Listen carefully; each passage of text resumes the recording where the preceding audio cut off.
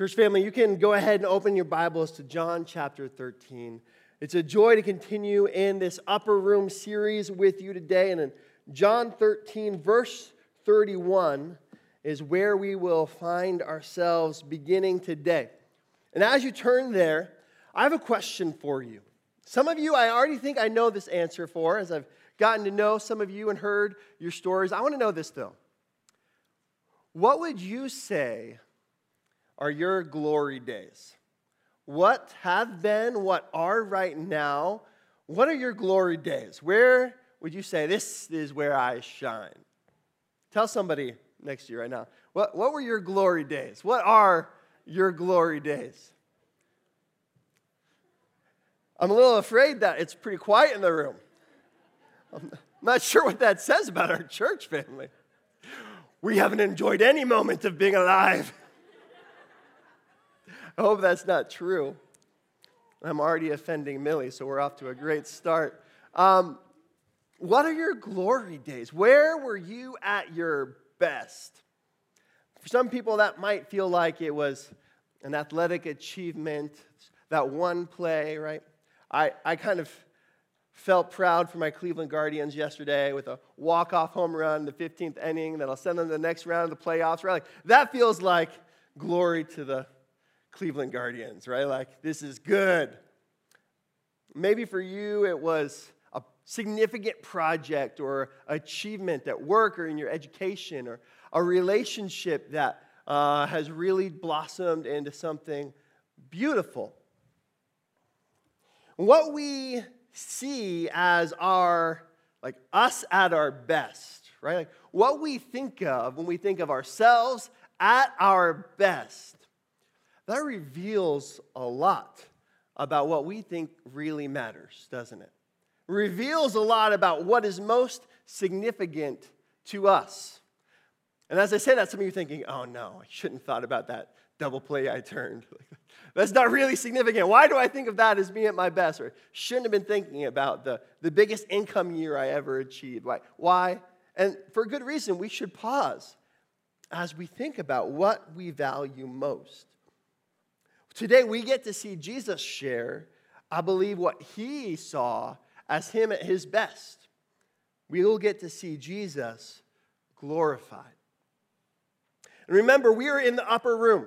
We're in the upper room, and Jesus has gathered his closest followers with him and to observe a holiday meal, the Passover, together. And they're sharing this meal, and in this moment, in these few hours, Jesus is going to institute the Lord's Supper that we just observed. Now, 2,000 years later, found its start right here in this upper room. And Jesus washed his disciples' feet, calling them to follow his example of servant-heartedness. And here is where Jesus identifies, like we learned just a few weeks ago, that Judas was going to be his betrayer and sent him out on that mission. It's just a few hours later that Jesus will be arrested and then tried and then crucified.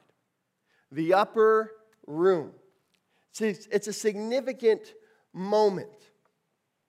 And having his betrayal in motion, Jesus begins in this passage today to tell the remaining disciples a profound reality.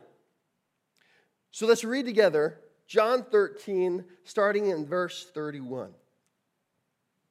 Speaking of Judas being sent out to begin his mission to betray Jesus, it says, when he had gone out, Jesus said, now is the Son of Man glorified, and God is glorified in him. And if God is glorified in him, God will also glorify him in himself and glorify him at once. All right, so since we all understand that, we'll move on. If you understand that at first blush, you ought to come up here and just take over. As I was wrestling through this week, looking at this passage, man, this is weighty and it's confusing. And he uses the word glorify so many times. You know it's significant. But what is it that God is getting after here when Jesus says this? I believe ultimately it communicates the first of three things we'll see in the upper room today. The first is this, that the glory of the Godhead is revealed on the cross. The glory of the Godhead is revealed at the cross. Jesus starts off by referring to himself as the Son of Man. Jesus says, now is the Son of Man glorified. And the Son of Man is Jesus' favorite title to use to refer to himself. Jesus often talked about himself in the third person, referring to what his mission was to become, what he was in the business of doing. He would say, the Son of Man is doing this, or it's not time for the Son of Man to begin that. Jesus loved to refer to himself as the Son of Man. He used it over 80 times. And it doesn't just mean he is the male child of a human. It's got a significant aura about it. It's a messianic title that the Jews understood to refer to their Messiah as promised in the book of Daniel, where Daniel had a vision. And it said that there was one like a son of man sitting beside the throne, and to him was going to be given power and dominion and a kingdom that would last forever. And the way Jesus uses it is he borrows this messianic title, the Son of Man, that the Jews understood to mean something huge, and he uses it in lots of mundane and menial places. For Jesus, the Son of Man, ends up coming across with a sense of being a mighty Messiah that is also a humble Savior. So Jesus says the Son of Man, this messianic yet humble figure, is going to be glorified. And God will be glorified in him. We see here this Trinitarian relationship that Jesus enjoys with God the Father and God the Son. And we don't see him present here, but we know also with God the Holy Spirit. The Father is glorified by the Son, Jesus, and Jesus the Son is glorified by the Father. The Godhead here has this reciprocal relationship, heaping unity and honor together into glory to each other. As Jesus obeys to give glory to the Father, who responds to the Son's gift of glory by in turn giving glory to the Son, glorifying the Son in his own greatness. Maybe we should slow down for a second to define what glory here really is, right? Glory is that nature of when something is revealed to be worthy, where something is seen to be of great value. It's seeing something for what it truly is. That's what glory is, seeing something for what it truly is.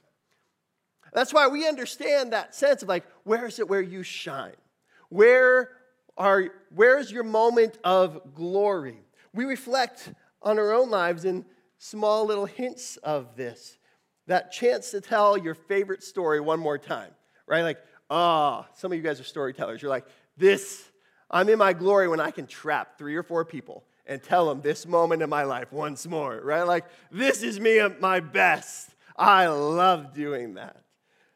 For some of you, it's holding your grandchild, right? You just feel like, man, I am never more fulfilled, more in tune with what matters in life than when I'm holding my grandbaby.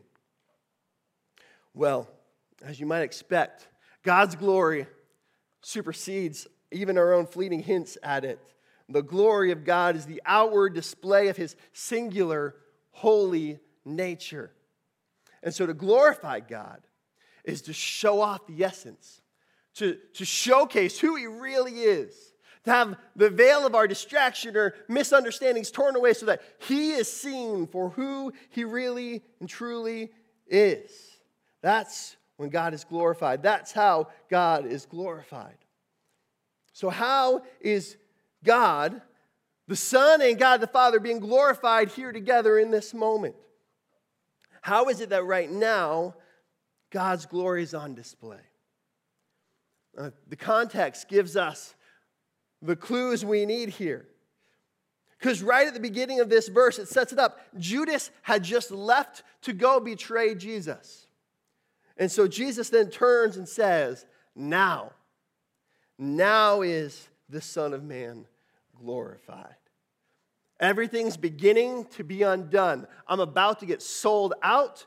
The process is in play where I'm going to be crucified. Now is the Son of Man glorified. And this two-sentence glorification moment ends by saying, God is going to glorify Jesus in himself in his own glory, and he's going to glorify him at once. There's this sense that right away, in one fell swoop, as Judas is going to begin the betrayal, Jesus is going to be glorified. And that's going to give glory to God.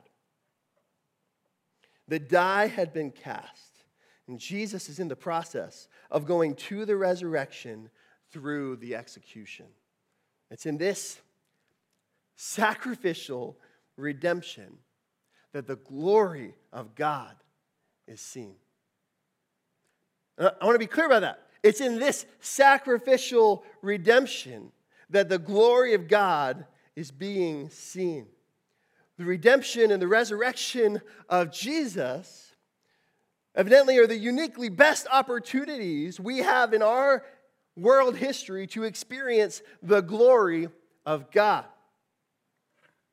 Jesus is saying, you're about to see me suffer and die, but in that, God will be glorified, and he'll glorify me in response. Now, if you and I write this story, we probably write it a different way. We think Jesus' glory is revealed when he wins, right? Like when he feeds the 5,000, when he brings Lazarus back to life, that's glory. And Jesus says, glory is seen especially at the cross. Because the cross shows off some of the greatest aspects of who God is, of his character. It showcases his justice because sin had to be atoned for, and God was. It showcases God's faithfulness to his promises of head crushing of the serpent and Messiah sending to his people and world blessing through his people and more. It showcases his powerful sovereignty, working all things so that the curse brought about by the first Adam would be reversed by the greater second Adam. Showcases God's self-giving love to be our redemption himself. I mean, the glory of God is revealed supremely at the cross of Jesus Christ. It's the first thing we see in this moment. And then Jesus continues, he says, little children, yet a little while I'm with you. He uses this caring phrase as he sets up a reality that he's going to be gone. And it's interesting, we see this phrase, little children, nowhere else in the Gospels. We never have a recorded moment where Jesus uses this phrase except right here. And the author of this book, John, takes this phrase. And the only other place we see it in Scripture, in the New Testament, is in his epistles, 1 John, 2 John, 3 John. And John uses it all over the place. That's his preferred term to address the people he's writing to. Little children, little children, little children, John says over and over and over again. And it's almost like John laying right next to Jesus, having leaned in close to Jesus and said, Jesus, you say someone's going to betray you?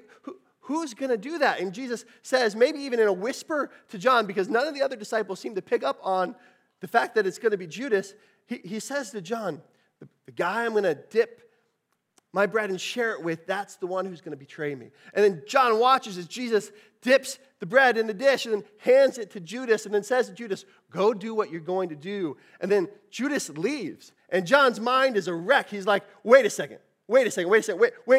This guy, we've journeyed with this guy. He's a part of the family.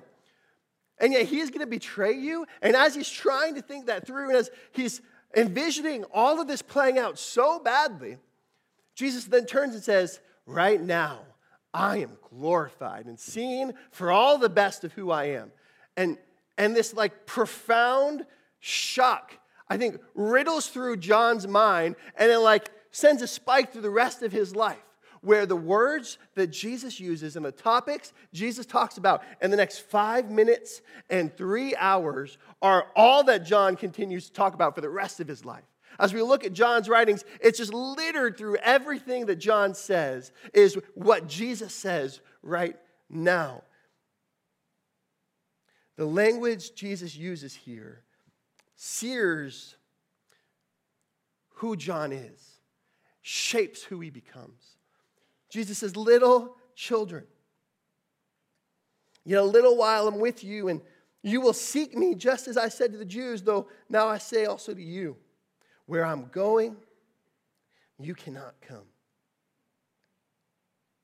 He shares once again that he is going to go away. Like a caring parent, he tells them, you're not going to be able to come with me. You're not able to come, perhaps he means, to the cross with me. You can't be that substitutionary sacrifice. Ultimately, of course, he means you can't come with me to glory right now. It's not your time yet. Like a caring parent, like a caring friend, he warns them and prepares them to thrive after he's no longer going to be physically living with them. And so the question then arises, right? Like, Jesus, all along, we've been able to kind of define who we are as your disciples by following you.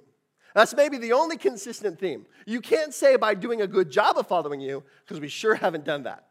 And you can't say we're defined by being your followers because we've always believed in you, because that's definitely not true. You can't say we did a good job of identifying ourselves as your disciples because we've done powerful things for your name, because we haven't even done that with any consistency. Like, the only thing that's consistently defined Jesus' disciples as being Jesus' disciples is that they were standing around next to him. And Jesus is saying, I'm going to go away. And I won't be with you anymore, and you can't follow me. And so the disciples are like, got to be thinking, how do we even do this disciple thing anymore? And you know it's what they were thinking, because in the intervening days between when Jesus was crucified, and then even after he showcased that he was alive again, they all just kind of stay in a room together. Right? Like they're lemmings lost in the world. Lock the door. Nobody go anywhere.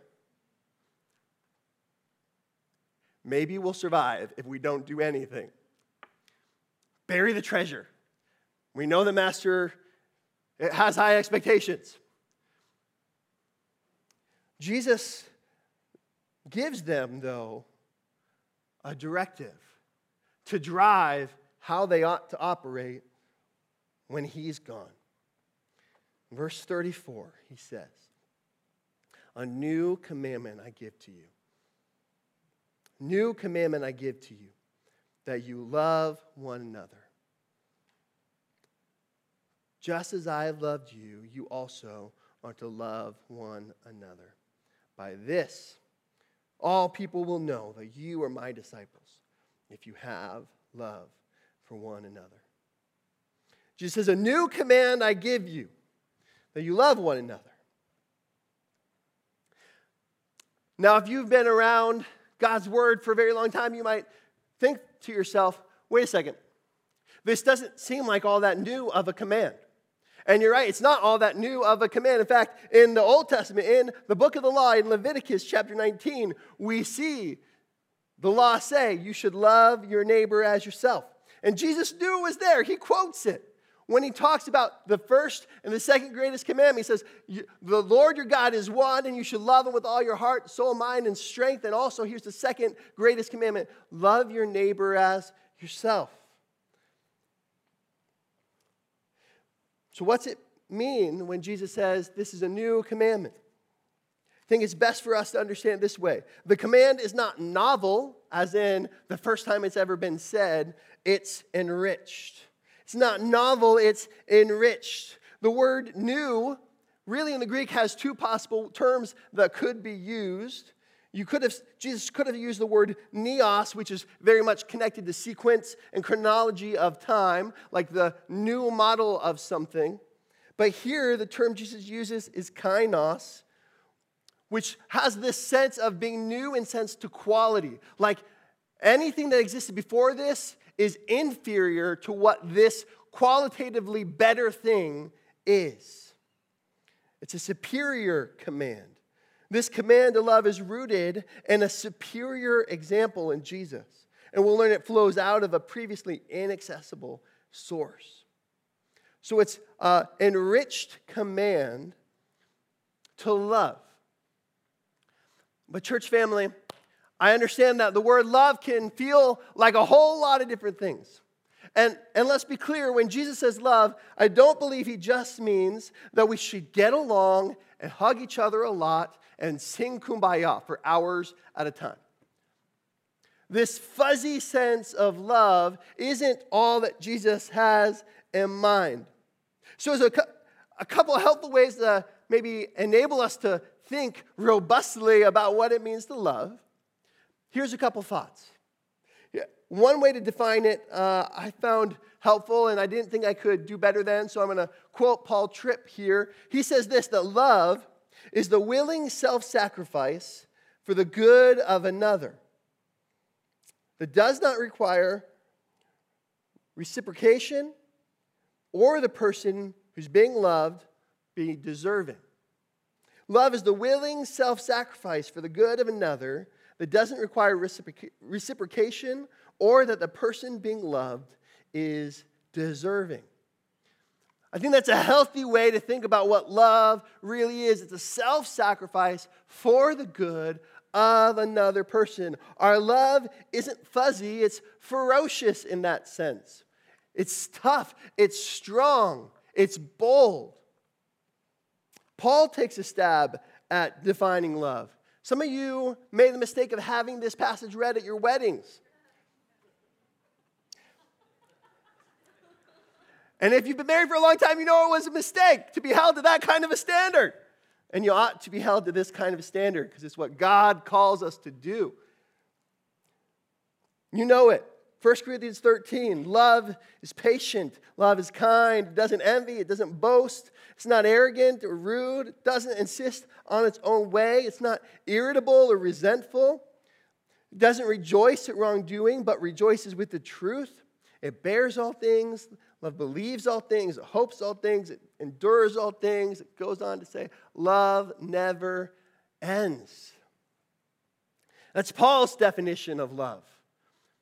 Rooted in the person of the Godhead, applied to real life. Maybe just to cherry pick a few. Love being patient, man, right? Like, love isn't rushing to meet some deadline.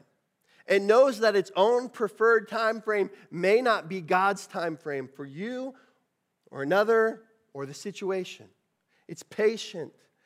Love being kind means, man, love reminds its attitude and its face that what it's doing here is a mirror of a God who's so incredibly good.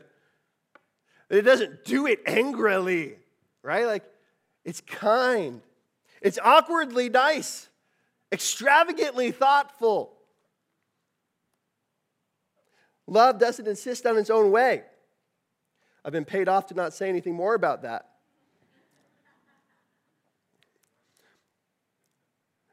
Doesn't insist on its own way. It knows the difference between what God's revealed will is and his word that we can count on and hold each other to, and what my own preference is on this other issue.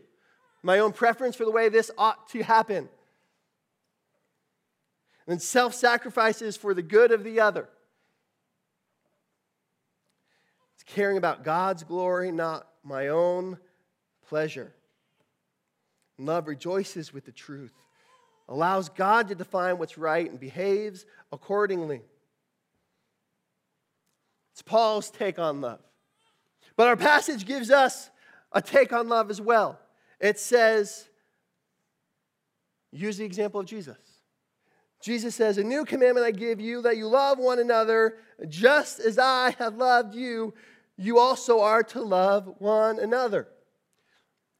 Jesus tells his disciples in this upper room moment, as he's preparing out of love to give himself as a sacrifice for the world, that he is the highest supreme expression of love. And isn't that true?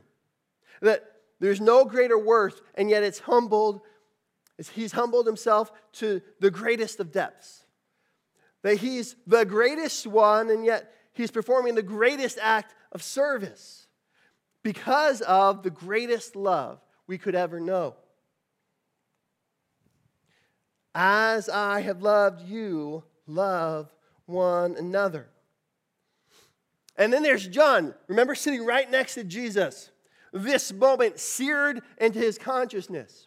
And when he goes to write his epistles to the churches, in 1 John, he writes this, "And this is love, not that we have loved God, but that he loved us and sent his Son to be the propitiation for our sins." That's the example of love.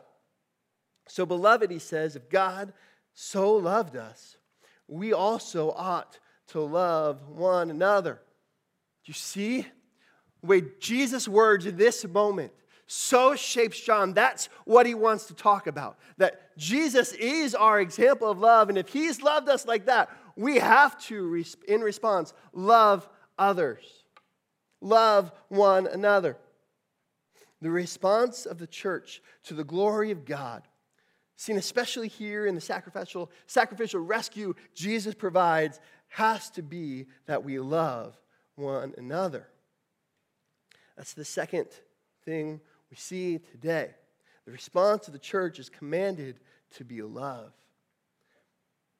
And Jesus finishes by saying, by your expression of love for one another, by this all people will know that you are my disciples.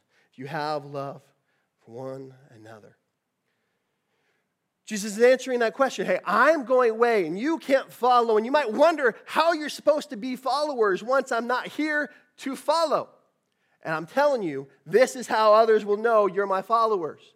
When you love one another. In fact, in a sense, Jesus is saying, it's better that I'm not here with you for you to physically follow me. It's better that you love one another. That's my sovereign will. Can we sit with that for a second, Bethel HP? Jesus, in his sovereign will, decided it's better for him to not come to church physically with us today. It's better that you and I love each other instead in the meantime. By this all will know you are my disciples, if you have love for one another. The result of our love is the proclamation of our faith. That's the third truth. The result of our love is the proclamation of our faith. I think that breaks down in two ways. Our relationship with God is seen by the world. When we love others, like Jesus loved us, his love is lived out in us. Because love in action, man, that tells a story that can't be argued with. It's so powerful. The display of a love for each other, that self-sacrificial, that only makes sense in the context of the reality of a God who is our first lover. And these disciples in the church they led, they loved like this. They loved like this. Do you remember?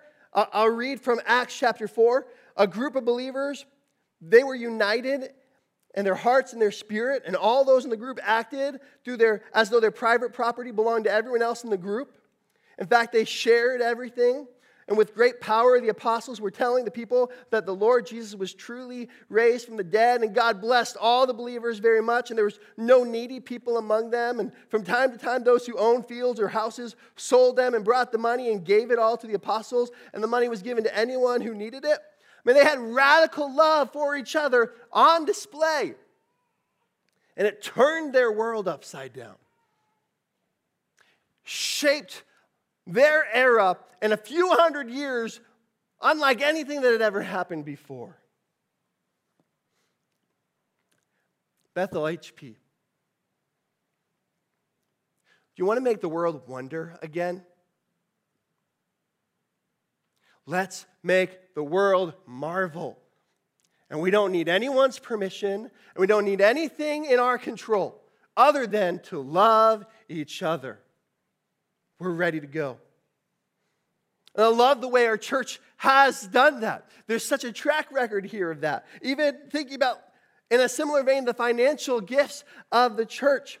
I think of the way this last spring, as Russia invaded Ukraine, we raised over $70,000 for the churches of Ukraine.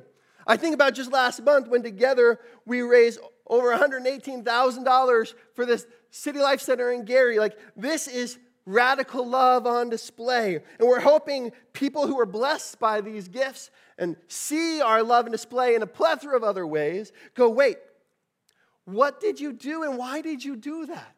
So that we have a chance to say, it's because Jesus loved us. And it drives everything that we do. Like John was seared to the core by this upper room moment. We've been changed for forever because of what Jesus did. To that end, you might remember, I shared a few months ago that we were beginning a new kind of small-scale, simple reminders that we're called to live on mission, and loving each other is a way to live on mission. And every month, we're going to remind our church family, give you an idea, something you might be able to do to live on mission. And out of this sermon, maybe that mission ought to be love each other radically this month. I think we officially decided it ought to be host some sort of party in your neighborhood, host a neighborhood event or gathering so you can get to know your neighbors. Do that too. But I'm working on the fly here. Love each other radically this month. Showcase love to people in your neighborhood radically this month. And then tell them it's because you've been radically loved by a king who died for you. Put Jesus on display through your love. And there's another result of our love. It's a proclamation of our faith to ourselves. Our relationship with God is assured to ourselves as we love others. Using Scripture to interpret Scripture, using John, who is in this upper room, to interpret what Jesus was communicating here, notice what John says throughout his first epistle. He says in 1 John 3, we know that we've passed from death into life. We know that we're truly born again, that we are Christians because, what's he say? We love the brothers. He says in chapter 5, everyone who believes that Jesus is the Christ has been born of God. So you're a believer. And everyone who loves the Father, what's he say? Loves whoever has been born of him. Loves the other family members. Loves one another. John says there's this inseparable link. If you're a believer, you love other people. And his general summary was this: I write these things to you who believe in the name of the Son of God, that you may know you have eternal life. As we love others, we are assured ourselves that God truly has brought us from death and into life. So the culture of our lives, the direction of our lives, we ought to see that it's increasingly one of love for those in our life, for those in the church. Do you see that fruit in your life? Do you see a genuine love for anyone who believes in Jesus? As different as they may be to you in other ways, knowing that, is that enough for you to cherish and love and sacrificially be a part of their life? And maybe let's not draw the circle too wide at first. What about the family God has given you right here, right now? Husbands, your wives, and wives, your husbands, and children, your parents. Do we love there even?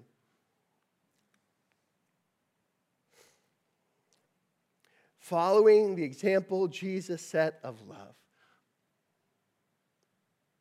That sounds like an impossible task, doesn't it? Jesus set a high standard. How do we have assurance if that's the bar? And even recently, it was 2 days ago, in my family, there was contention. Can you believe that?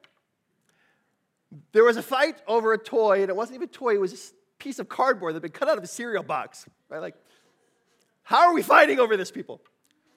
We were fighting over it, and being, a loving father and a pastor, of course, I had this godly wisdom that changed the situation. No, I did actually. My advice was good. I'm still human, right? They're still humans. And I was like, hey, guys, Jesus loved us so much, right? Look how I'm applying what I'm learning here, right? Like, Jesus loved us so much. Don't you think we can be kind and share that? You know what the response was? Man, is it so true of my heart, and maybe yours too. The response was, okay, but just one time. Just one time. Is that what our hearts say to us when we're called to sacrificially love? How can we imitate the love of Jesus when we're so often so far from it ourselves? You know, we're called not simply to copy the love of Jesus as if we could, but to love out of who we newly have been made to be in the love of Jesus. Using John again as a commentary on his own writings, he says, this isn't a new commandment, but it is a new commandment. He says in 1 John chapter 2, it's a new commandment I'm writing to you, which is true in Jesus and it's true in you. Because the darkness is passing away.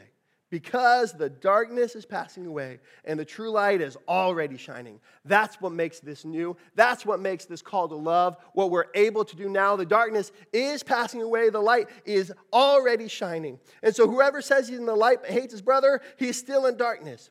And whoever loves his brother does it because he's abiding in the light. And in him there's no cause for stumbling. John writes to the first and earliest churches that we can follow Jesus' new, supremely elevated call to love one another sacrificially, chiefly because Jesus has come as our rescuer. New light has already dawned and is here. You're not just doing things that are light-ish. You have the light. You are in the light. Jesus will use an example in just a few verses in chapter 15 of a branch that's connected and abiding in a vine. In Christ, we can love. That's how John sees us obeying this command. He sees it not as a law to live up to, but a new reality that is alive inside of us. That the glory of Jesus in redemption is not only our example, it's also our source to be Christians and to love. God's glory is so great in our salvation that it unleashes in us a ferocious love that testifies to our hearts and to our world that Jesus is the risen Savior. Now is the Son of Man glorified. So just as I have loved you, you should love one another. What's it tell us about a God who is most glorious, specifically at where he dies in our place for our sins? It tells us he's good. It tells us that he's not just a God who can create our universe. He's the God who we want to be the God of our universe. That, of course, his call sign would be love. Of course, the way anyone can know about him is by seeing love. Of course, the way we can know we've been changed by him is that we see love alive and at work and flowing out of us. Yes, this passage must drive us to a radical love for one another. But Jesus doesn't ask his followers to do what he isn't also going to remake them and empower them to do. So, church family, today I'm not going to ask you to love one another. Because I know that you will love one another in outlandish ways if you see and hear God's word whispering to you today and shouting in this upper room to see the glory of Jesus, the Son of Man, to see how he glorifies God the Father by his servant-hearted love, to see how the Godhead is radiant in this plan that's been set in motion. And when you see that God didn't just create what would be a catastrophe, instead he was going to redeem it because he was love, and he was preparing to atone it because he was just, and he was going to deliver all who would trust in him because he was faithful. If you see him, love remakes you into love. If you are made alive to see the glory of God, Christian, you are remade to love like he loves. So see him and then live like you've been remade.